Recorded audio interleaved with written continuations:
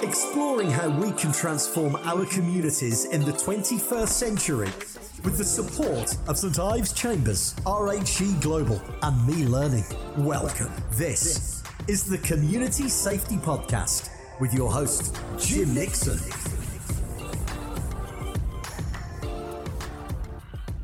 Today, the Community Safety Podcast tackles the important issue of honour-based violence.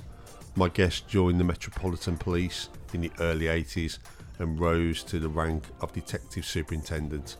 She led on a number of murder inquiries, but one of the most important was the horrific murder of Banaz Mahmod. Please take a listen to a snippet of today's interview.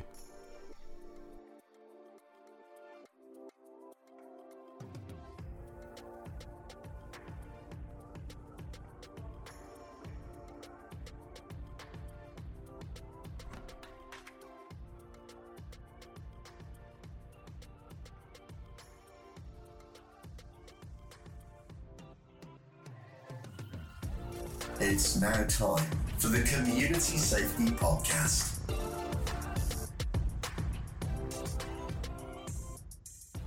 Welcome to the Community Safety Podcast. I'm your host, Jim Nixon. I've been working in community safety for over 25 years. This podcast will explore how we can transform communities in the 21st century. I'm delighted to introduce today's guest as Caroline Goode, QPM. Caroline Goode served for 33 years in the Metropolitan Police in London. She retired as a Detective Superintendent in the Counter-Terrorism Command. Prior to that, she spent 10 years leading in excess of 100 complex murder investigations. One of those investigations was the honour killing of a young Iraqi Kurdish woman, Banaz Mahmod, by her family, which was to become a life changer for Caroline. Caroline's role was played by Keeley Hawes in the ITV drama Honour, covering Banaz's murder. She went on to train thousands of police officers nationally and internationally on honour-based violence awareness and was awarded the Queen's Policing Medal for her work in 2012. Caroline, welcome. Thank you so much for agreeing to come on to the Community Safety Podcast. Thank you very much for inviting me. It's lovely to be here. Oh, thank you very much. When I start interviewing guests, I think it's always important to just get a little bit of a flavour of your growing up, really. Not in massive amount of detail, but I just wondered, what was it like growing up for you as a young Caroline? I had a lovely childhood, to be honest. I am a South London girl through and through. And I come from a working class family. We were very, I would say, hard up but happy. I had a really caring parents who were really enabling and interested. It's just me and my brother, and went to the local schools. I was quite bright at primary school, and I'm a bit of a pleaser, and I really loved everything about primary school. Fell away a bit, I suppose, when it went to secondary school. I discovered beer and boys, and everything went a bit awry, and ended up leaving school with nothing more than 5 O levels and a bit adrift and not knowing what to do with myself. So, what was the desire to join the Metropolitan Police then? What was the sort of the trigger? I didn't have one. I thought when I was a little girl, as many little girls do, I wanted to be a vet, mad about animals, and in particular dogs. But with the schooling not going as well as it should have done, and not sort of coming out with any qualifications, I was just adrift. And I had a series of office jobs that I absolutely hated. I mean, there was no question of not working in our family. You got out and got a job. That was it. But I was totally dissatisfied with anything that I was doing, and I really just didn't want to be doing an office job. And I was moaning about it at home. And one day my mum read the advert in the paper. It was when they were doing a big recruitment campaign. And she sort of said it as a joke. She didn't want me to join at all. She said, "Hey, love, you want to do something interesting. What about this?" And I thought, that is it. That really, it just captured my imagination. I just wanted a life less ordinary. And by God, did I get one, And so I fell into it, and it was my saving. I loved it from the outset. It wasn't easy by any means, but it was so interesting. Something different every day, complete culture change, and it was wonderful. But I had I no was going to. long-term desire to do it. That's interesting. I was probably similar. I joined in '95, which is a bit later than you, but I was the same. It was something probably that always was at the back of my mind. But if I'm being honest with you, it was something that kind of just happened. But I'm like you, the minute it did and it happened, it was just the best thing that I'd ever done. And like you, I'm immensely proud of the 20 years that I served, in the West Midlands Police. I mean, you obviously joined in the '80s. What was you were 18? What was it like in the Met as a young, 18-year-old woman? I joined an organisation that was immensely sexist, racist, a bullying culture, somewhat still corrupt. So it was difficult from that perspective. I'm not going to go into any details about the sort of thing that I experienced, but it resulted in me growing a really thick skin in order just to survive. So some of the abuse was very personal, and I had a sergeant that absolutely hated me. Um, but I'm just one of those people. I guess I wasn't going to be bullied out of doing a job that I really really wanted to do, and I I tend to not let people see if they're hurting my feelings. So I was already gobby before I joined. I won't say that's what made me gobby, but I was determined to give back as good as I got, and I guess that made things spiral, worse and worse. So I think the first year was particularly difficult, but I loved the work, and I remember one day dealing with a young girl. It was a night duty, and a woman brought her 7-year-old daughter in, and she'd been sexually abused by her dad. And in those days, there weren't any specialist teams for interviewing children or anything like that. And I was the only woman on my shift as well, so the job fell to me. But people didn't even know, was she supposed to sign the statement at the top to say she was being truthful? Did she understand the truth? Should we do it as a question and answer session and write that down, or what to do?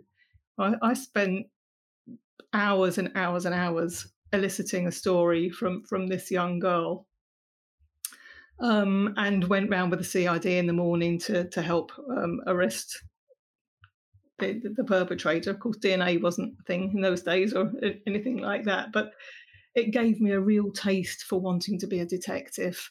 And that statement earned me a reputation with the CID, and it was the beginning of the most wonderful journey. I think that little child will live with me forever. I can remember her being examined by the divisional surgeon, and really treating her in the way we would have treated an adult. And that kid's screams will really stay with me forever. But strange memory you brought back there. Yeah, I was when we were talking yesterday before the interview, you said to me that obviously you only did a couple of years in uniform, and I Mm. think you've just answered my next question. Really, it's clear that you had a very strong desire to kind of move into more complex investigative work, and that's sometimes that some people join the police and they're just naturally sort of steered towards that kind of life, aren't they? Yeah, I think that's one of the things I love most about the police is that you can diversify in so many different ways. There's so many different paths that you can go down. There's a little bit of something for everybody. But I always knew that I wanted to be a detective and I wanted to run my own investigations. And I was particularly interested in investigating sexual offences. Um, I say it was long before there were things like specialist child abuse teams, but since then I've made sure that I've taken my career. I've always worked on units that specialised in victim support. So I've worked in child protection. I ran a dedicated rape investigation team. Those are the things, obviously the 10 years in homicide. So people are my passion. That's what I enjoy doing. It was a rocky career, to say the least. I got pregnant when I had 5 years service in, at a time when um, it just that wasn't compatible with policing. So I'd already been told by my superintendent that women were all effing useless and a waste of time, and we were only there to get a husband, and he didn't give me for more than 5 years anyway. What was the point in joining?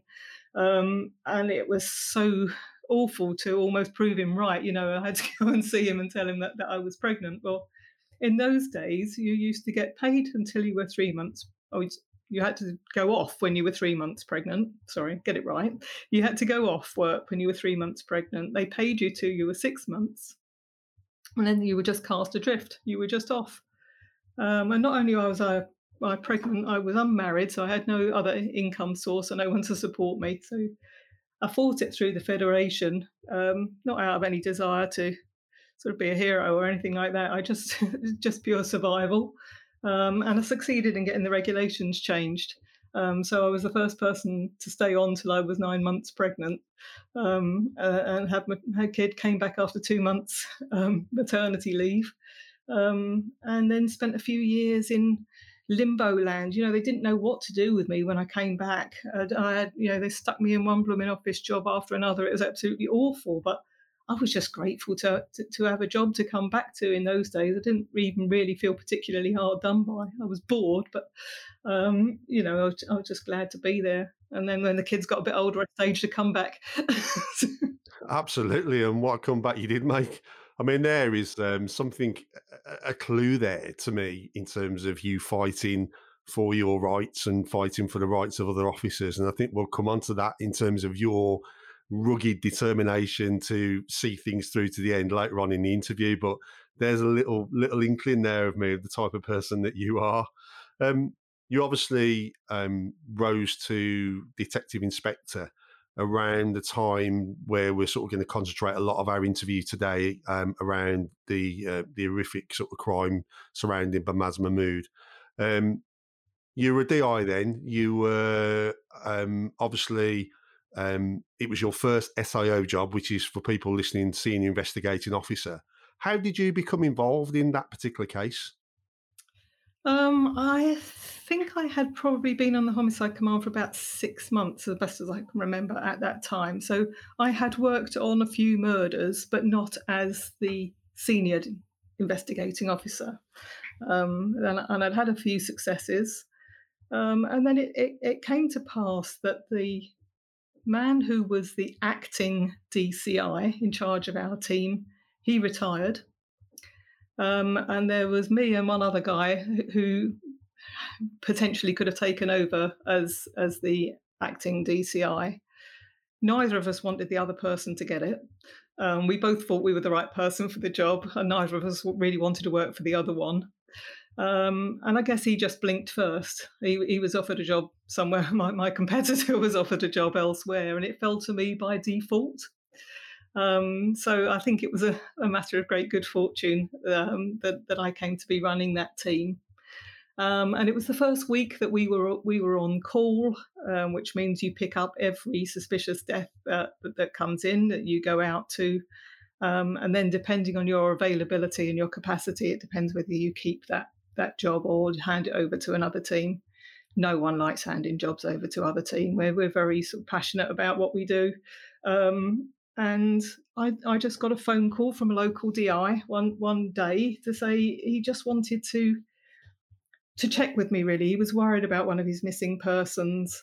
And he told me this story, or part of a story, about this 20-year-old Iraqi Kurdish woman called Banaz Mahmod. And she had been reported missing by her boyfriend. He said, we've been around the house and her parents don't want to report her missing. They're adamant that she's free to come and go as she pleases, as are all their daughters, and they didn't want to report her missing. And he really wasn't sure what to do about it. And he'd done a bit of research, and he could find a couple of crime reports for when Banaz had been to the police station, but they were far from clear at that stage what was really going on. So we kicked a few things backwards and forwards, and I gave him a plan to progress with over the next 24 hours, which involved searching Banaz's home address and the grandmother's home address, uncle's home address, the boyfriend's home address, because we didn't know at that stage whether he could have been a suspect or not, and to get a significant witness account from all of those people. And I said, if you haven't turned her up in 24 hours, I'll take that. I'll take it off you. Because we do have the remit to do that in the homicide command. We can take on serious crimes and very vulnerable missing people as well. And the resources that it would have taken to run that job on Borough, which is the local police station, just isn't really manageable. And that's how it happened. He rang me back in 24 hours and told me what they'd been up to in that time, and I took it over from there. Oh. And just a sort of a little bit of context for the audience. Obviously, one of the things we're going to be talking about today is honour-based violence. Just for the audience, can you just in simplistic form just kind of explain what that is? So in some communities, the honour of the family or the whole community rests on the conduct of its women. And so women are expected to behave in a certain way, and really in a way that maintains their chastity. I'm going to use an old-fashioned word, their chastity and their purity. And so there's a code of conduct that they're expected to adhere to. And if they step outside of those bounds, sometimes it's felt necessary by the family or by the community that they have to carry out a form of punishment. And quite often that can involve actually killing that woman or sometimes men in order to restore the honour of the community. And the way that it works is that men will police, for want of a better word. They'll watch the women very, very closely, even following them around or maybe monitoring their mobile phone or just generally watching what they're doing. And if they catch them out doing something that they disapprove of, then that will get reported up into the elders of the family. So whereas women get their status from what they adhere from doing, sorry, that's not the right word at all, is it? Let's grab that one later. Women gain their status from what they refrain from doing.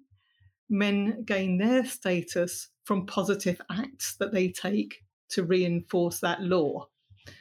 That's one way of describing it. Am I right in saying as well, Caroline, that if a family loses that honour within the community, that they effectively get ostracised, and it's even to the point where they probably wouldn't even get served in shops, or no one would do business with them? Is that how it works? It is exactly that, Jim. It's a serious thing. It might sound to someone from a more Western culture where it's less prevalent that that's a ridiculous notion. That you're so worried about what your neighbours or your friends or other members of the family think. My mum used to say that all the time. Oh my God, what are the neighbours going to say? Or, you throw around expressions like, oh my God, my dad's going to kill me. For people who are affected by honour-based violence, those things are very, very real. And yeah, that part of the family can be absolutely ostracised. Your kids won't be able to get married. You're just completely cut off from the rest of the community. So, it's a serious thing. There's much more of a sense of being part of a whole, a wider whole, and less focus on the individual. It's much more a belonging to a wider family or community. Yeah. Banaz came over to the UK with her family in 1995. I presume they were fleeing Saddam Hussein at that time, and they settled in South London. Shortly after, probably a few years after she obviously settled in the UK and the family had settled in the UK, I would say she was effectively forced into a marriage at 17 years of age. Can you tell the audience a bit about that marriage and what it entailed? Yeah, but Banaz had only ever met her husband on one previous occasion. He was someone that had been chosen for her to marry. I think that she was actually 16 when she was married, and she had absolutely no concept of what was going to happen to her after she was married. So her husband was 10 years older than Banaz. He was non-English speaking. He was virtually straight off the plane from Iraq. He came from the same little town in Iraqi Kurdistan that Banaz's family had come from. And he was very, very adherent to that Kurdish culture and really believed in this honour system. And he led her an absolute dog's life.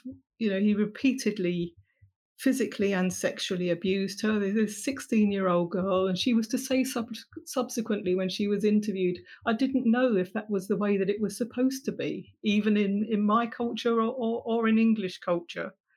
He punched her in the mouth, knocking out her teeth because she called him by his given name in front of a guest, which he felt was disrespectful. And on another occasion, he beat her because she couldn't spell a word that he'd asked her how to spell a word, and she couldn't spell it. He thought she was laughing at him. So he punched her so hard he knocked her off the seat in a bus stop, just like beat her onto the floor. And she put up with that for a long time because she wasn't sure, and she was made to feel that it was her fault, as happens so often in any form of domestic violence. But eventually her family found out, and they confronted her husband, and he said, well, yeah, I do beat your daughter, but it's because she's disrespectful, and I do force her to have sex, but only when she says no. And her parents thought that was okay. They thought that was justified, and they told her to go back and try harder to be a better wife for her husband. And bless her, she did go back and she did try, but eventually it became unbearable. And she left him and she returned to live with her family in South London. What was quite interesting for me when I was doing my research, when Banaz was interviewed by the police, I think on the first occasion, she rightly describes that about him being sort of like, 50 years ago with the way he treated her.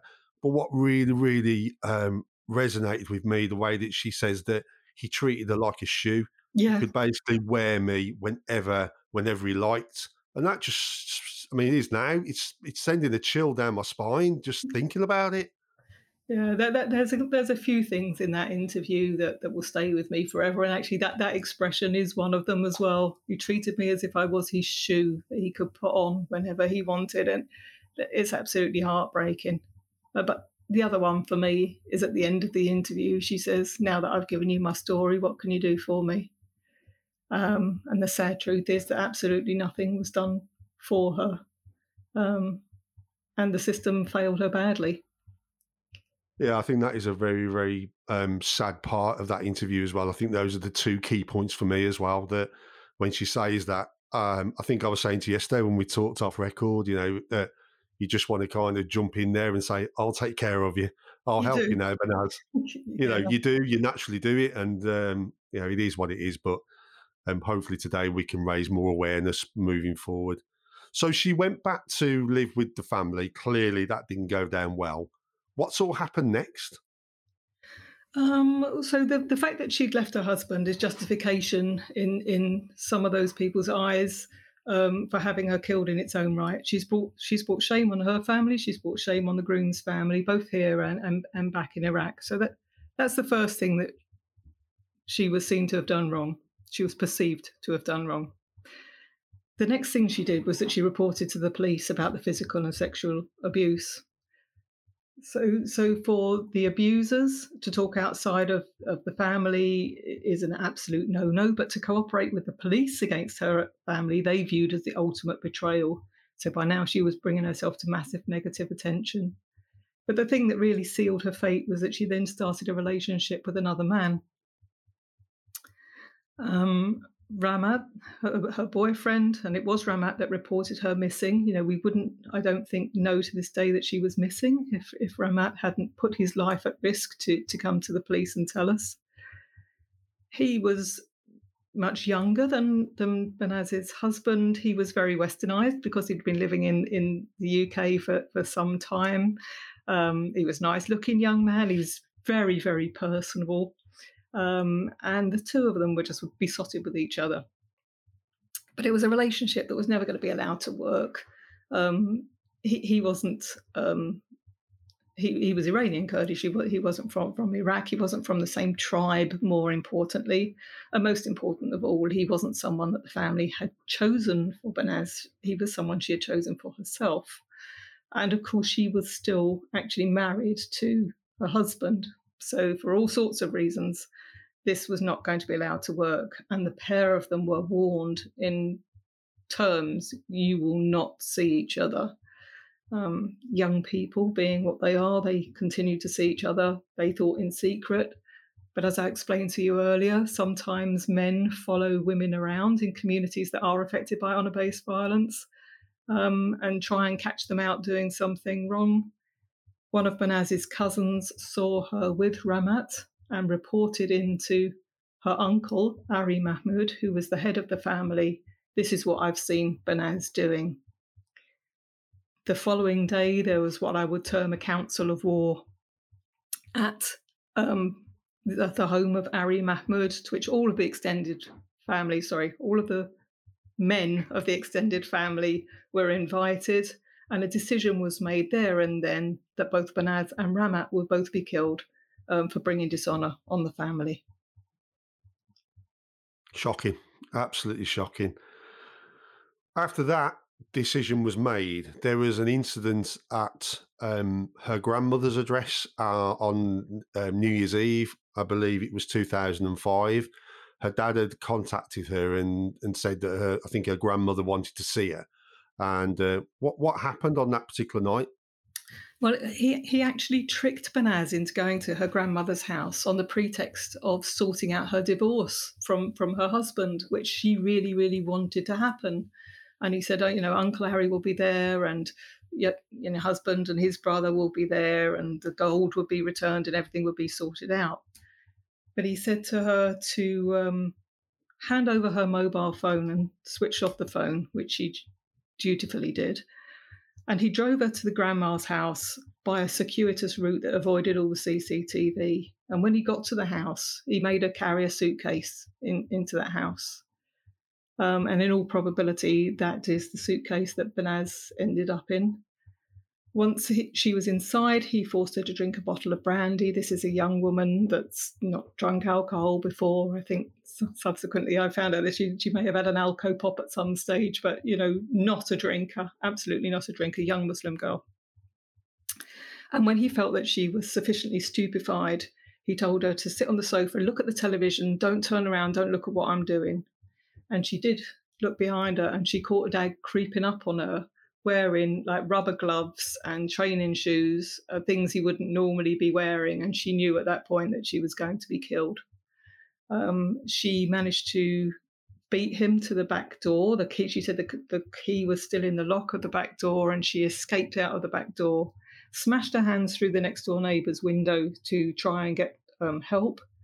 And when that wasn't forthcoming quickly enough, she climbed over a fence and she staggered off up the road and collapsed on the floor of a nearby cafe, telling the people in there, call the police, my dad's just tried to kill me, and saying to them, ring my boyfriend, call my boyfriend, let him know because they'll kill him as well. She was, even in that state that she was in then, she was more concerned for Ramat than she was for herself. The police were called, as you can imagine, to that incident, and I'm ashamed to tell you that the police officer that turned up simply didn't believe what she was being told. She treated her with the utmost disrespect.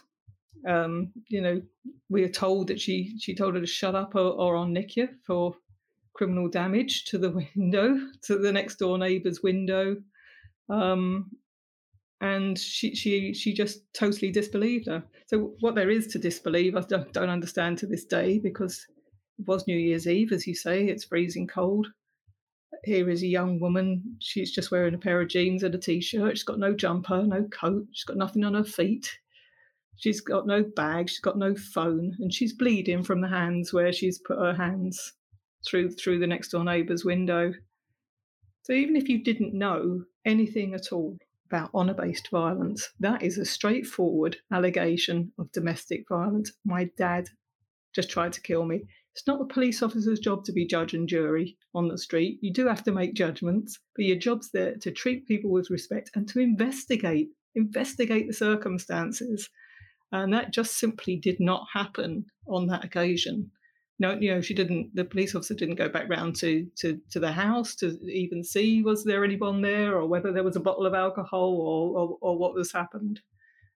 And in fact, when she did go back and speak to father later on at a different venue, the officer offered up the explanation for him. She said, your daughter's drunk and making up stories. She's obviously embarrassed about getting drunk and she's made up this story about you. So we couldn't have got it more wrong, I don't think, on that particular occasion. But when you spoke to that officer, they didn't believe they'd done anything wrong. Is that correct?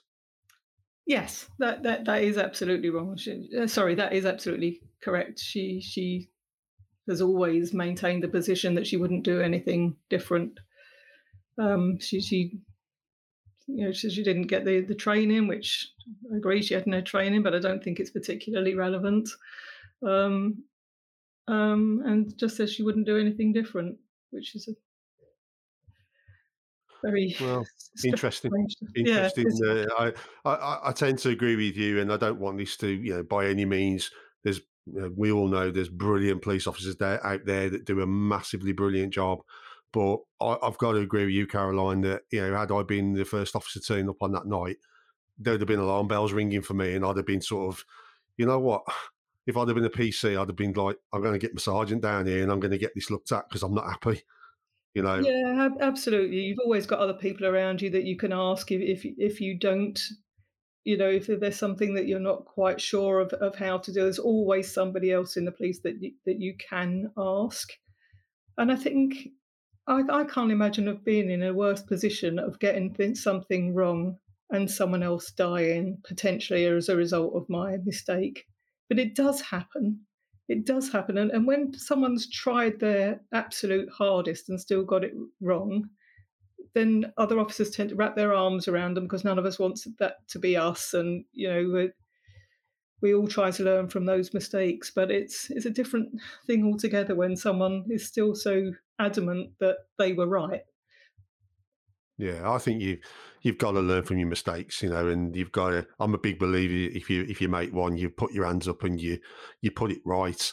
Not that it's very easy to do that in this particular instance, but you learn from those mistakes. So following that incident on the New Year's Eve, which obviously didn't go to plan from Dad's point of view. Obviously, the fate was sealed, and then Banaz had obviously gone back to the home address. And then on the morning of the 24th of January, 2006, can you enlighten us on what happened on that particular day? Yeah, she had gone home, and I know a lot of people will think, well, that's strange, and certainly lawyers at court made big of it. Well, she couldn't have been that frightened of her family that she went home, but the choice, she had no choice in the matter. That's the truth of it. She had nowhere else to go. She had no support mechanism. The family beguiled her into going home. They promised her that nothing else would happen. They played on her guilt of, you think about your sister's future. She won't be able to get married, and think about your nephew. And she was a kind girl. And this whole concept of guilt and honour, she'd already been made to feel that everything was her fault for what had happened, and she wanted to put that right, and so she did go home. But her and Ramat pretended to the family that they'd stopped seeing each other, and they hadn't. And on the 22nd of December, a threat was made to Ramat's life. He had gone to visit friends in West London. When he came out, a car pulled up containing some Kurdish men, and they tried to get him into the car. In fact, they were friends of Ramat's. They're people that he had come to this country with. He knew them well. And they said, okay, Ramat, we can't take you now, but we are going to come back and we are going to kill you. We are going to kill Banaz. You can't carry on doing what you're doing. You're not English, you're Kurdish and Muslim, and you're going to die. He reported that to Banaz, and the pair of them the following day came into two separate police stations to report the latest. So this is the latest in a series of events. Only this time Banaz said, I can't take this anymore. I'm now happy to, perhaps happy is the wrong word, I'm now willing to support a prosecution. I'll give you a statement. But I won't give it now. I'll come back tomorrow and I'll make a statement. And the officer that dealt with her that night tried everything to get her to come into a place of safety, but Banaz said, no, I'm going to go home because my mum's there and my mum won't let anything happen to me. And we know now, sadly, that Banaz was murdered the following morning at her home address. And the reason that she was murdered there and then was that she had confided in her mum that she was going to come to the police station and make the statement, and the men of the family had killed her before she had the opportunity to come and make that statement. It was an absolutely horrific murder, wasn't it, Caroline? When you actually read the accounts of how it happened, obviously, I'm not expecting to go into massive detail, but could you just sort of give some insights into what actually happened on that morning? Yeah, you're right. It was an absolutely appalling murder. Banaz was asleep on the floor of the living room of the house, which is where she slept. 3 men came in. I can only imagine what that was like for her to wake up and see those men coming into the room and knowing that, it was true that she was actually going to lose her life at that moment. They strangled Banaz with a long cord that looked like a bootlace, but I think it's actually a cord from trousers. We know from various conversations that we've overheard that it took over half an hour for Banaz to die. And we could tell forensically that it wasn't, a quick strangulation. She was choked over the course of half an hour. And also from the conversations, the men boasted of having anally raped her before they strangled her. They were never actually convicted of rape, but the conversations stated that that's what they had done. They stated that when they put the cord around her neck, she was so terrified she was vomiting, and a man describes himself stamping on her head and standing on her back in order to be able to pull the cord tighter. It was, the fact the cord was cutting into her neck. So a more horrific murder, it's difficult to imagine, really. Just totally horrific. I mean, like you say, what she must have been thinking, sort of a young woman sleeping, because she used to sleep on the floor, didn't she? Because there wasn't space for her there was nowhere for her to sleep in the house, so she was actually asleep on the floor when they came in. That's right. She had a mattress. Her sister was present, wasn't she, at the time? Her sister was upstairs in the house. I don't think she was actually present in the room where Banaz was murdered. Yeah, that's what I meant, yeah. But she was, and that was a surprise to the men. Also from those conversations, they were expecting the house to be empty, but Banaz's older sister had stayed overnight with her baby. She didn't live there, but she was there. And that must have been terrifying for her as well. So what? Oh, absolutely. I mean, it must have been absolutely horrific. And of course, she would have been completely, sworn to silence in those situations because of what would happen to her if she'd have disclosed anything to the police. The threat to everybody's life was very severe throughout the whole investigation. Obviously what we know now is that unfortunately Banaz was placed into a suitcase, and we talked earlier about the suitcase that was presented at Grandma's address on New Year's Eve. We now know she was taken to an address in Handsworth in Birmingham.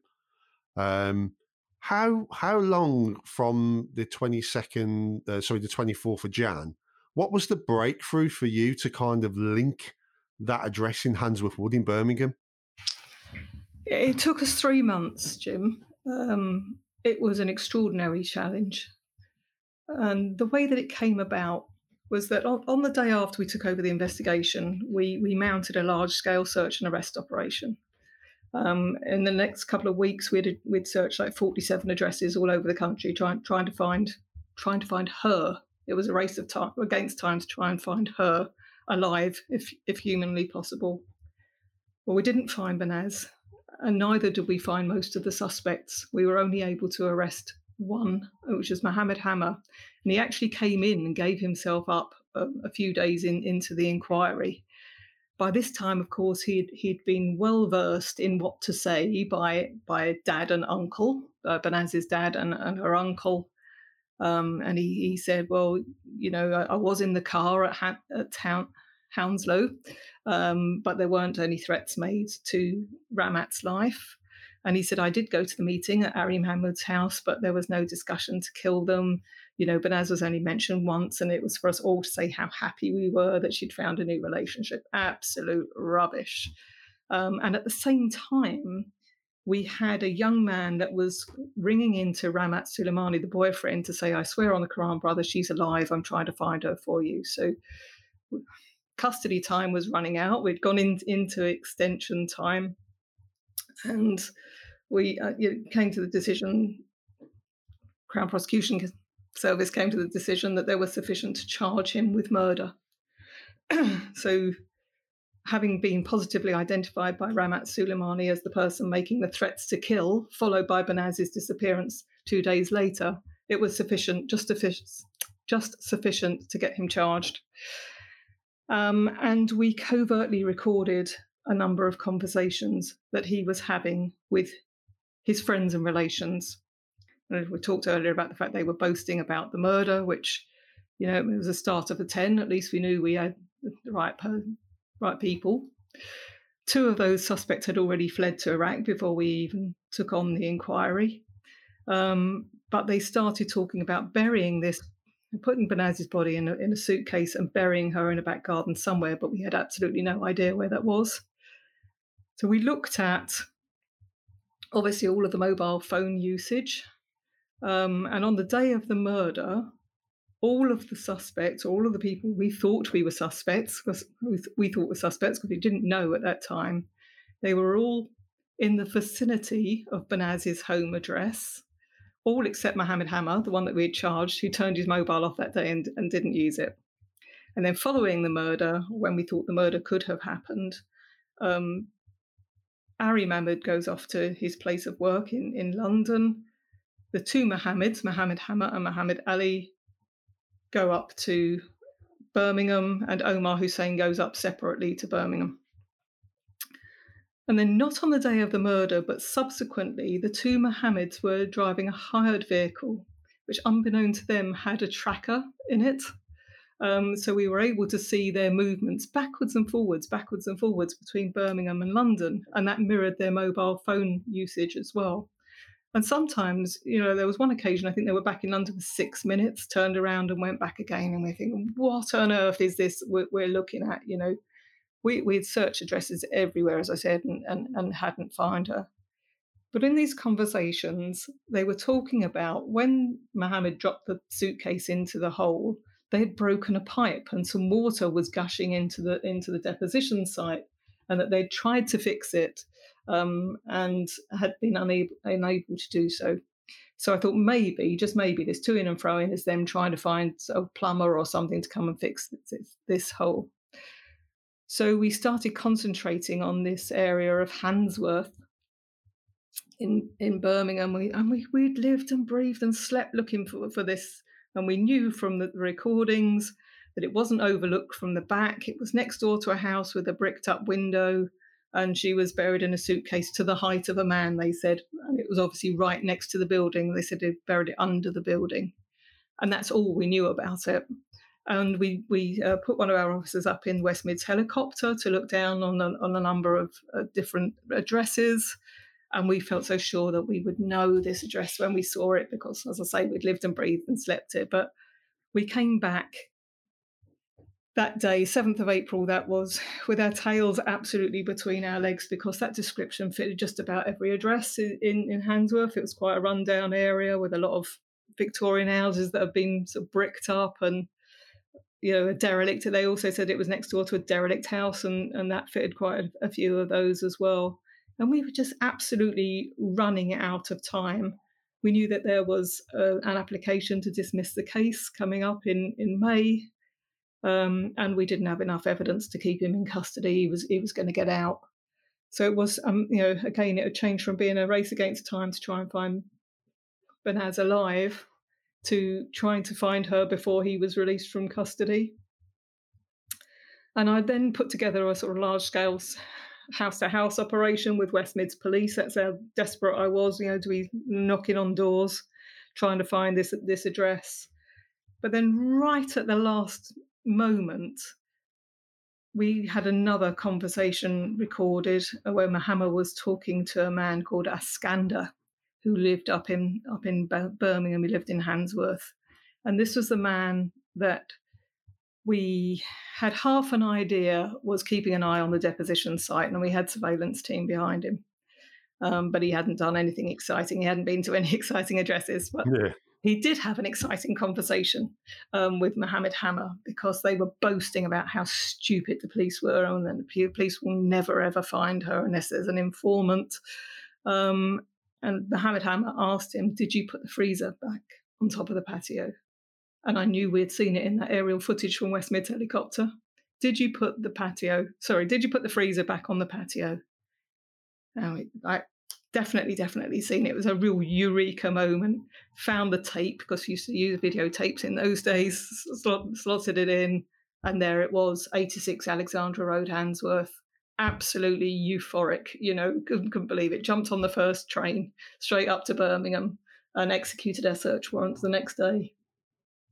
And obviously, true to form, your investigation then led to, unfortunately, Banaz, and the water pipe had actually been bust, hadn't it? It actually had been broken, and it was still seeping loads and loads of water out, wasn't it? It was exactly as was described in those recordings. And the words, because we'd read them so many times, trying to interpret these snippets. It wasn't like a wonderful description of anything. They were tiny little snippets that we'd sewn together. And as we were excavating that site, all of the words of those recordings were coming back to us, and we were saying, "Oh, this is what that meant. This is what they meant by a certain expression." But it was a strange old day. It really was. And I thought that we would be so excited to find her, so euphoric at finding her, but it was just overwhelmingly sad. Of course, I was relieved to find her, and that these people weren't going to get away with it, because it was the next stage, along the investigation. So we were sort of pleased from that perspective, but it was so sordid and so sad to think that beautiful young woman had been just pushed in that bag, stamped into the bag, and then lobbed in a hole in this derelict house. But, it was just absolutely awful. So yeah, mix of emotions, really. Yeah, I think you actually said as well when she was found, which was even more sort of upsetting, was she was in the suitcase. She was like in the fetal position, wasn't she? When the bag was opened. Yeah, she was curled up in the fetal position like a baby in the womb, and that's something we all think of as something safe, and and it's a natural position that people tuck themselves into when they're frightened or they're in danger as well. But that I don't know. I never know quite how to articulate that, but it's something that particularly gets me. That correlation between a baby in the womb and her in that bag. It's so wrong. Yeah, so wrong. Obviously, you've got some good evidence at that point. Ari, the uncle, and obviously Dad Mahmod were arrested. How did they sort of perform when they were interviewed? What were they like?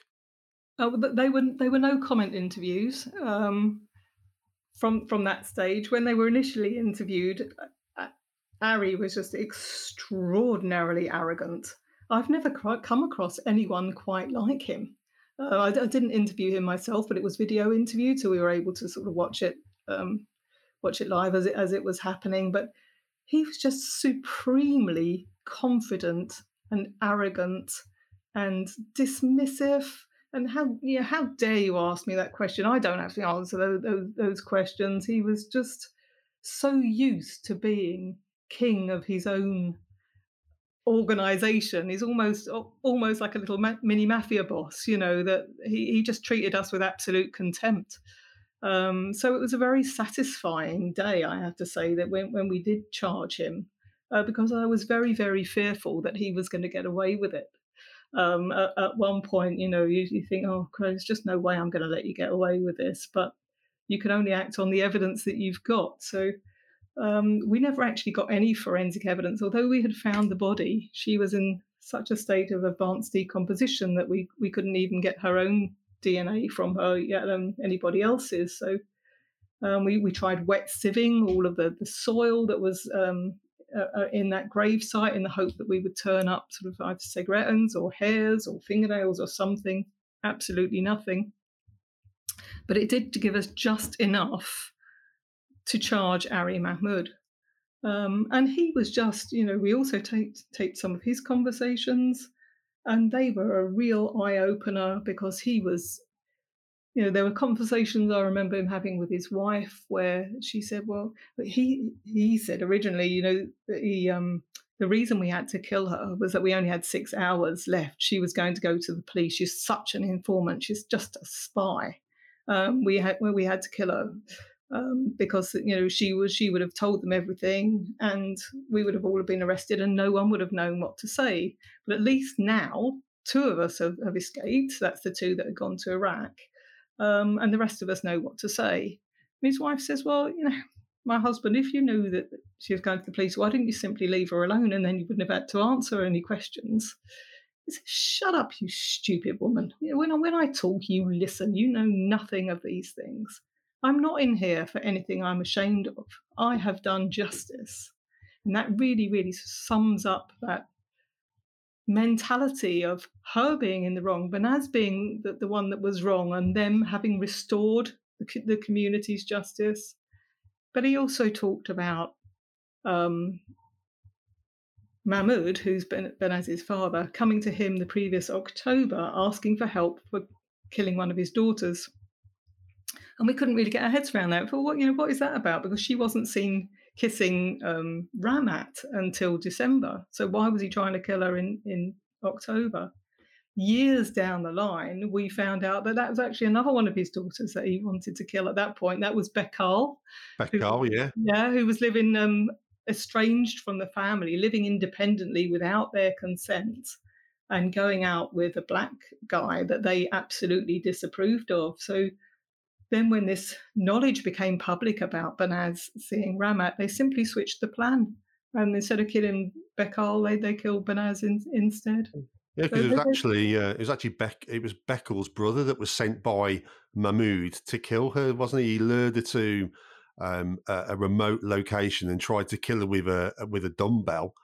And if I'm right in saying, she fought back, and he then broke down and effectively was a quivering wreck then, and obviously then left her and didn't carry on with the dirty deed. Yeah, pretty much it. In a scenario that was amazingly similar to Dad's attempt to kill Banaz on New Year's Eve, the methodology was very, very similar. That he tricked Bekal into meeting him, saying, "Oh, I've got a cleaning job for you," and she needed some money. She was happy to do that. It was somewhere that wasn't covered by CCTV or anything like that, and he gave her a suitcase to carry. That's how similar it was. Carry this suitcase, walk down the path in front of me, don't turn around, don't look at what I'm doing. It's virtually word for word. And when she's walking down the path in front of him, he smashed her over the head with a dumbbell. I'm not sure about fighting back. She said she was like semi-conscious, but she was holding him around the knees and begging him not to kill her. And then she describes them both sitting on a bench together, both of them absolutely crying. She says he was crying like a baby and saying, "I'm really sorry, Bekal. Dad told me I had to do it. I'm the big boy. It's my job to, carry out the killing." And Dad had paid him to kill his own sister. And you can imagine how awful that is for that young man as well, to be caught in that position. Yeah. He's in this situation where he's got no choice, has he? He's got to do what Dad and no doubt Harry wanted him to do, because he knew that was his mission to restore that honour. Absolutely, just an absolutely awful scenario for everybody caught up in it. Obviously, Ari and Mahmood had been charged, but what really kind of resonates with me again with this particular case was that you've already mentioned a couple of them, and then obviously the murderers had fled to Iraq, and we know that they were boasting and they were literally being treated as heroes. And obviously at that time, nobody had ever been extradited back to the UK from that particular country. And you obviously went on a bit of a mission to do that. Just how difficult was it to get those two individuals back to the UK? It was extremely difficult, and it took a very long time. So the exactly as you say, Jim, we were getting feedback from Iraqi Kurdistan that these two were sitting in the cafes boasting about what they'd done and being feted for being manly. And we think, you are just not going to get away with that. You are not going to come to the UK and kill this beautiful girl and then go back and boast about it. It's just not happening. So we approached the CPS extradition team, and first of all, we were told that there was no extradition treaty with Iraq. And I'm not a lawyer, but I do know how to use the internet, and found that wasn't true. So that was our first challenge, that we went back and challenged the CPS on that. And then they said, okay, well, there is a treaty. It's dated 1933. It's never been used. You can imagine what's happened in the world since 1933, and was it extant? They didn't know. So they said they would make some inquiries with the Home Office and Foreign and Commonwealth Office, and it dragged on and on and on for months. And I was chasing it and just being batted off, basically. And so we just pursued that, and it transpired that even the inquiries weren't even being made, which was absolutely infuriating. So we went back and challenged the CPS again, and we were told, yes, okay, it is extant, the treaty is extant, but they have a constitution that says they cannot extradite their own nationals. And so therefore they didn't want to ask. They thought, no, there wasn't one for them. But that really didn't sit well with me at all. I just thought it's for them to say whether they want to extradite their own nationals or not. We just need to ask the question. And if they say no, then I can put my hand on my heart and say, I've done everything within my power to try and get these people back, and I can't do it. But just not even to ask was just not on, as far as I was concerned. And so we sort of lobbied them, and got the Home Office and the Foreign and Commonwealth Office on board, and there was talks of judicial reviews, and one thing and another all added up that we persuaded the Crown Prosecution Service pleased to make this extradition request. And it's very, very difficult to achieve, because the treaty is between the British government and the government of Iraq, which sits in Baghdad. But the relevant court and the relevant government is the Kurdish regional government, which is a semi-autonomous region in the north. So Baghdad said they were happy in principle, but they deferred the decision to the Kurdish regional government. In Kurdistan, very, very political, and there are two main political parties who are completely at odds with each other. So the government sits in Erbil, and that area is ruled by one political party, and that government eventually agreed that it was constitutional. They could extradite their own nationals, which was a great first step. But then it had to get passed to a court, which is in Sulaymaniyah, which is 3 hours away, through beautiful, beautiful mountainous regions, nothing that you think of as Iraq at all. And the court was run by an area with the opposite political party, so that neither of them wanted to help each other at all, and they both wanted to look good out of it, just as our politics is over here. It's nothing simple. This is all happening in a country with absolute minimal infrastructure anyway. They've had a number of wars, both civil and international.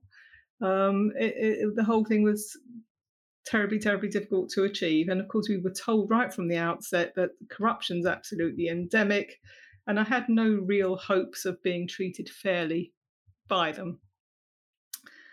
But I ended up going out there 4 times. And I, just to give evidence and to sort out disclosure issues or whatever. Like a horrible, horrible phone call one Christmas from the ambassador to say that they're going to let. Sorry, I'll just wind back on the story. Muhammad Ali was arrested first of all out there. He had run over and killed a young man out there, and he had paid the blood money to the family and was about to be released from the jail. And a women's rights organisation who had been following our case lobbied the judge to say, hold on a minute, he's wanted in the UK for this murder. So I got a phone call from the FBI one Sunday to say, do you want this bloke back? And I said, well, yes, we do, but we haven't got the permission from our Crown Prosecution Service, won't make this application. So this is in the middle of all of our sort of negotiation with the CPS. And they said, well, they want to know, do you want him back or not? And they said they would hold him for us while we made that inquiry with the Crown Prosecution Service. So I have made sure that was lawful for them to keep him in custody for that. And so therefore that's what's happened. So he was the easier of the two to get back. And having gone through all of this bureaucracy that I've just described to you, we finally got him back on the 29th of June 2009, I think, which is an absolutely wonderful, totally surreal moment to see the lights of that little plane coming in to this little airport. Was just this whole investigation was just a roller coaster of emotions, but that was a really tearful one. I just couldn't believe we were actually getting him back. But Omar Hussein was altogether more difficult to get hold of. He was hiding up in a little town north of Sulaymaniyah called Rania. And we couldn't even get the locals to take us up there in Iraq. So I had a protection team that I was working with when I was out there, but even the local police said it is a no-go area. It is totally run by the clan, and we won't come home alive, any of us. So we couldn't get up there. He had 2 very, very influential brothers. One was in the Asaish, which is their secret police, and another in the Peshmerga, which is like the standing forces. And even the local mayor, his house had been raked with gunfire as a deterrent. Like, don't bother trying to hand this guy in. It's absolutely not happening. And the police would tell you stories about them trying to follow Omar. He would smuggle across the border into Iran. And one day he was where he was being followed. So he stopped his car, walked back to the police car, slashed all the tyres with a big sort of machete style of knife. Bear in mind, everyone out there is armed to the teeth, but they didn't dare touch this. They didn't dare touch him. He was above the law. So he was difficult to get. But eventually he fell out with his brother. There was a dispute over either one of them was having an affair with another one's wife. And the brother shot him in the leg with an AK-47 and shattered his thigh. And he ended up coming into a hospital and getting arrested. So eventually he came into the custody system. But as I say, we got a phone call from the ambassador to say they were going to release him because Omar was saying he was the wrong Omar Hussein, and that stupid woman's got the wrong guy. And all of the clan were going to come and give evidence to say that at the time of the murder, he was in Iraq at a family wedding, and the judge would have no choice but to let him go. There wouldn't be sufficient evidence. So yes, it would be constitutional, but there wouldn't be sufficient evidence to let him come out. And at that time, the elections were on, and everyone bombs everyone else out there at that particular time. So there were no flights going out to Kurdistan. I couldn't even get out there to give our side of the story. But a week later, they lifted the ban on the flights, and the DS and I were straight back out there. And went to give evidence in their court. And I didn't even know whether they'd listen to me. I didn't know if I'd be allowed to give evidence. I didn't know how it would be as a woman being treated out there, whether they'd give me any credibility. whether it was all just so corrupt that it was all a pointless exercise, but I bloody well wasn't going to go without a fight. I was just had to give it my all. So I went to the court. I gave evidence. I was able to prove that Omar was in Birmingham, certainly the day after Banaz's murder, because he got into a fight and ended up having his fingerprints and photograph taken, and just disproved everything that he was saying, basically. And he was very cocky. He was absolutely so confident when he came into the courtroom that he was going to be walking out of one door, and he was very, very surprised and shocked to be taken back down to the cells, as another gratifying moment. And not long after that, we got him back as well. There were a few false starts. We sent a few planes out that didn't come back with anybody. And, it was an expensive exercise, to say the least, but enormously gratifying. That's some very understanding senior officers there. That must have cost an absolute arm and a leg. It did. The whole investigation was hugely expensive, but I had the most wonderful, supportive senior officers. I think, to my way, they played it exactly right. They didn't interfere too much, but they were there for me when I needed them to be. Oh, that's what you need. That's absolutely what you need, particularly with a complex investigation like that. You need, as the SIO, to be able to just get on with it and get that support from the top without having all that extra pressure. It's bad enough doing the investigation, never mind having that extra pressure on top of you. Obviously, got everyone back. Appreciate there were was I right? There were 3 trials altogether. From sort of 2007 onwards, is that right? I think so. I think that's right, yes. Yeah. So what sort of sentences did they all get, Caroline? Well, they were all convicted of murder. So they all got automatic life imprisonment. Dad and Uncle Ari, I think, got 22 and 23 years before they can apply for parole. Mohammed Hammer pleaded guilty as soon as we were allowed to use the recordings of those conversations. He just pleaded guilty then, but still argued the toss about what the conversations actually meant and tried to say, he only buried the body and whatever. So there was a separate hearing called Newson hearing to determine his level of guilt. Because he pleaded guilty, he got 17 years. And remember, that's just a recommendation of when he can apply for parole. It doesn't mean to say that he will come out then.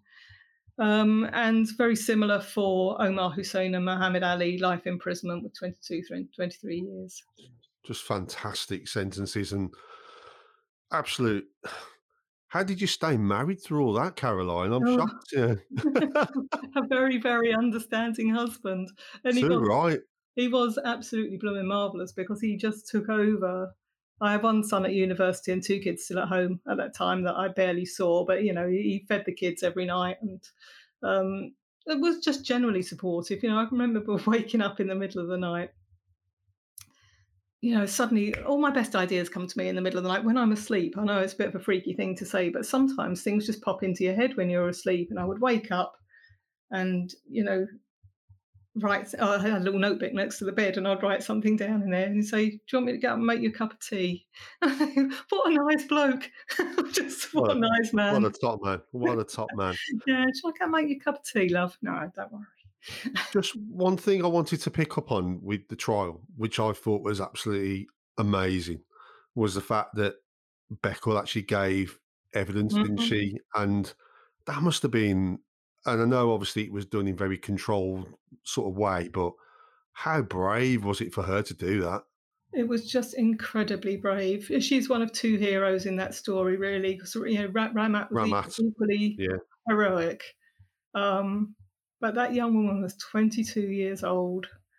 And it's really difficult for anyone to give evidence against their family. Nobody wants to criminalise their family. You love your family. You just want that abusive behaviour to stop. So it's difficult anyway, but to know that those people will kill you. And there were concerted efforts to find her and to find Ramat. We could tell by these recorded conversations that they were looking for these people. To know that all of those community, we're talking over 50 people that were involved in Banaz's murder, that they're looking for you and they want to kill you for what you're doing. It's a different sort of courage It's Oh, absolutely incredible level of courage, and the fact that she had to go into police protection and leave behind everything she's ever known. It's just that incredible heroism from my my perspective. and she actually says to this day that she kind of still to this day lives in fear, doesn't she? She does. Yeah, Yeah, she does. yeah.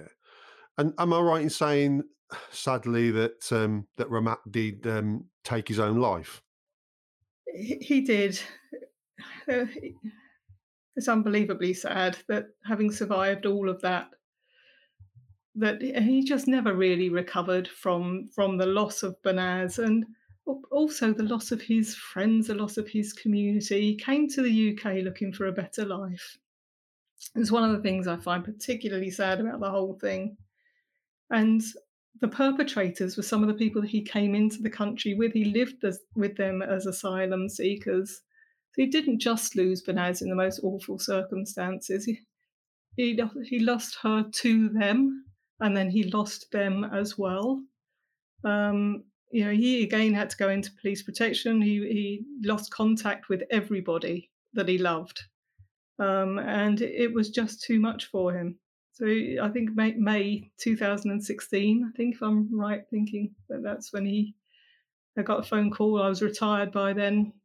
Say I've just got some sad news for you. It was absolutely just devastating news to think Yeah, he it's, through all of that. If you knew how frightened he was when he gave evidence in that second trial nearly just didn't happen. He was so frightened, and his family were being threatened, and he just said, "I just simply can't do it." And right at the last minute, I mean, we deferred the beginning of the second trial for a week because he was just refusing to give evidence.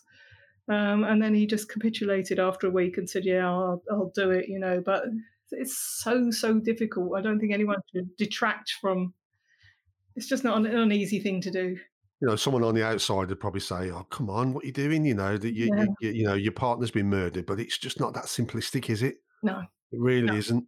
When you look at what we've discussed today, it is so complex and takes so much courage to do what he did. yeah. He just Um, kept saying, "Jim, I can't lose anyone else. Caroline, please don't make me go. Please don't make me go. I can't lose anyone else. I've lost everyone I love. Please don't make me lose anyone else." It's really, indescribable what these it people is, have gone through. absolutely. Caroline, there's a lot more awareness now about honour-based violence, but I still don't think there's enough. And this is one of the reasons why I wanted you on today, because I want to keep, you know, spreading the word around this really, really horrendous crime. How do we change things moving forward? What are your views? I think Banaz's murder was a catalyst for change initially. I think we raised a lot of awareness at the time, but for me personally, it feels that that's fallen away a little bit.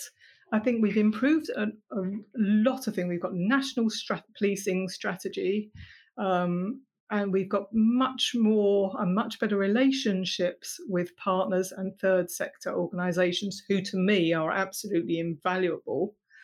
Um, but still, we had this HMIC inspection 5 years ago, which only found that 3 forces in the whole country were, sufficiently equipped to deal with honour-based violence.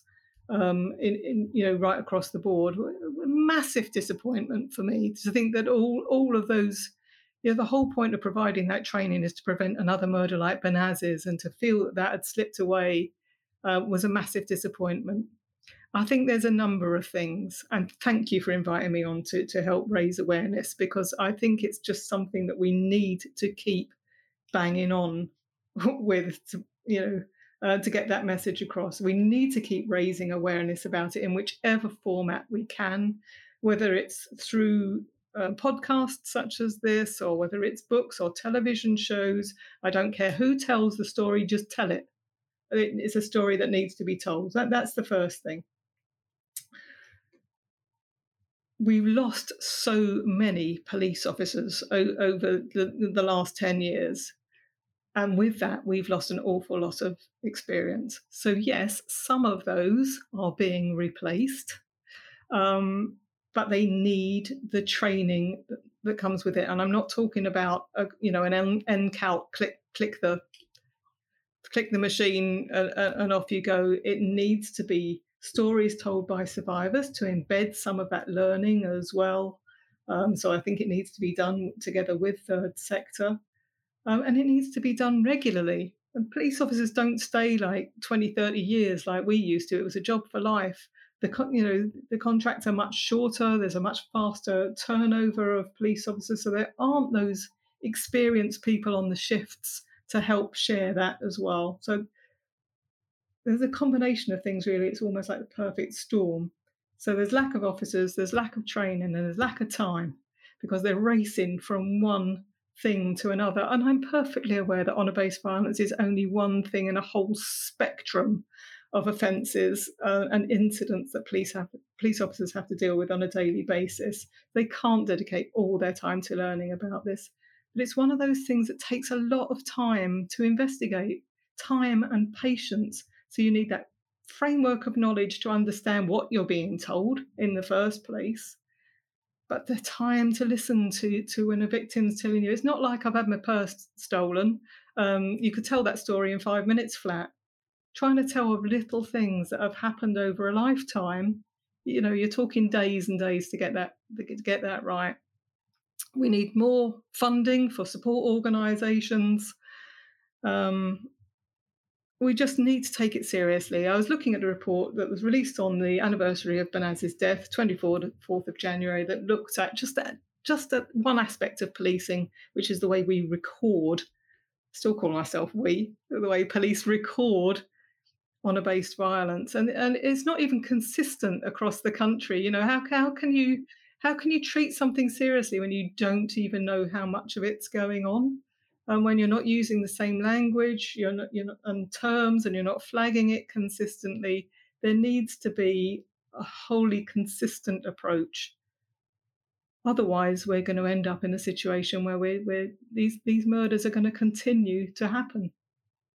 But it comes back to what we were saying earlier with that incident with the police officer on New Year's Eve, that there's a lot of help out there. And I think if the training is right, my view is, that those officers hopefully will spot the signs and ask for the relevant help. We said it earlier in the conversation, just spot the signs and raise the alarm bells. And that is the first step for me to trying to save that life. Because you are right, officers are so busy out there on response. I've got ex-colleagues that, they're at their wits' end at the moment because demand is so high. But I think it's just about spotting those initial signs and having the belief, that there's something not right here, and I'll just need to ask for help. And I think that will go a long way to try and help with this absolute disgraceful crime. Yeah, I agree with you. You've not got to be an absolute expert. I mean, No. police have to be a little bit of expert at everything, don't they? You need to know enough that you understand what people are telling you, and then for there to be centres of expertise that you can go to. But I've had people crying on the phone to me, Jim, who have been tried to tell their story to police and not being able to get their story across. People just simply don't understand what it is that they're telling them. Lovely people crying on the telephone. They're just like, they're just not believed, or they're just not understood. And I've been able to feed them in to the right police officers and get them help, but they shouldn't have to come to me. They're welcome to. No, they shouldn't. Have to. And we will continue to raise awareness on this podcast, and I'm hoping to get other guests on board over the next year or so. So we will continue to do that. Just from me, really, Caroline, and I'm sure the audience will echo this, is that one thing that really sort of is amazing about this case is just how you and your team took on that surrogate role of, you as probably mum to Banaz, and took on that really caring role. Because like you've said yourself, you go into the house, there's no photographs, you're dredging a lake, there's no family members, that really even come out and saw what was going on that day. So really just a big thank you from me, really, that, you did care and did what I would say is an absolutely amazing job. And just a big thank you. No, thanks, Jim. I No problem. appreciate you saying that. Thank you.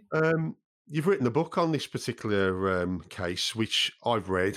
I do tend to read the books before I interview guests, and it is. I'm not just saying this. It is a fantastic read. Sad circumstances, as we've obviously catalogued today, but I think it helps continue to raise awareness of this, horrendous crime. Where can people find your book? It's available online at all the usual suspects, and from sort of independent booksellers when we open up again. It wasn't the best time to publish a book, as you can imagine, during the lockdown. But again, it was just about wanting to get that story out there and raise awareness. So it's very much available online. Please do go on. And it's called Honour: Achieving Justice for Banaz Mahmod. It is, yeah. Brilliant. Caroline, is there any question that I haven't asked you today that you would have liked me to have asked you? No, there isn't. Thank you. It's been lovely talking to you about this really, really sad case. I'm just grateful for the opportunity to raise awareness on the subject. Thanks very much. No, thank you. I really can't. I was so excited to interview you today. I've been looking forward to this for such a long time. So thank you. It's run a little bit over the hour, but you know what? I don't really care, because this is a story that needs to be told. And I'm sure our listeners will dedicate the time to listen to this really important case. So thank you for that. Just like to thank our listeners really today. This has been a fantastic interview with Caroline. Please like, rate and subscribe to the Community Safety Podcast. We really want to get our mission across to as many listeners as possible. Please spread the word. We want to change communities for the better in the 21st century, but we can't do it on our own. We need your help. And also please link into the website as well, which is www.thecommunitysafetypodcast.co.uk. And we'll see you for the next episode. Thanks very much for listening.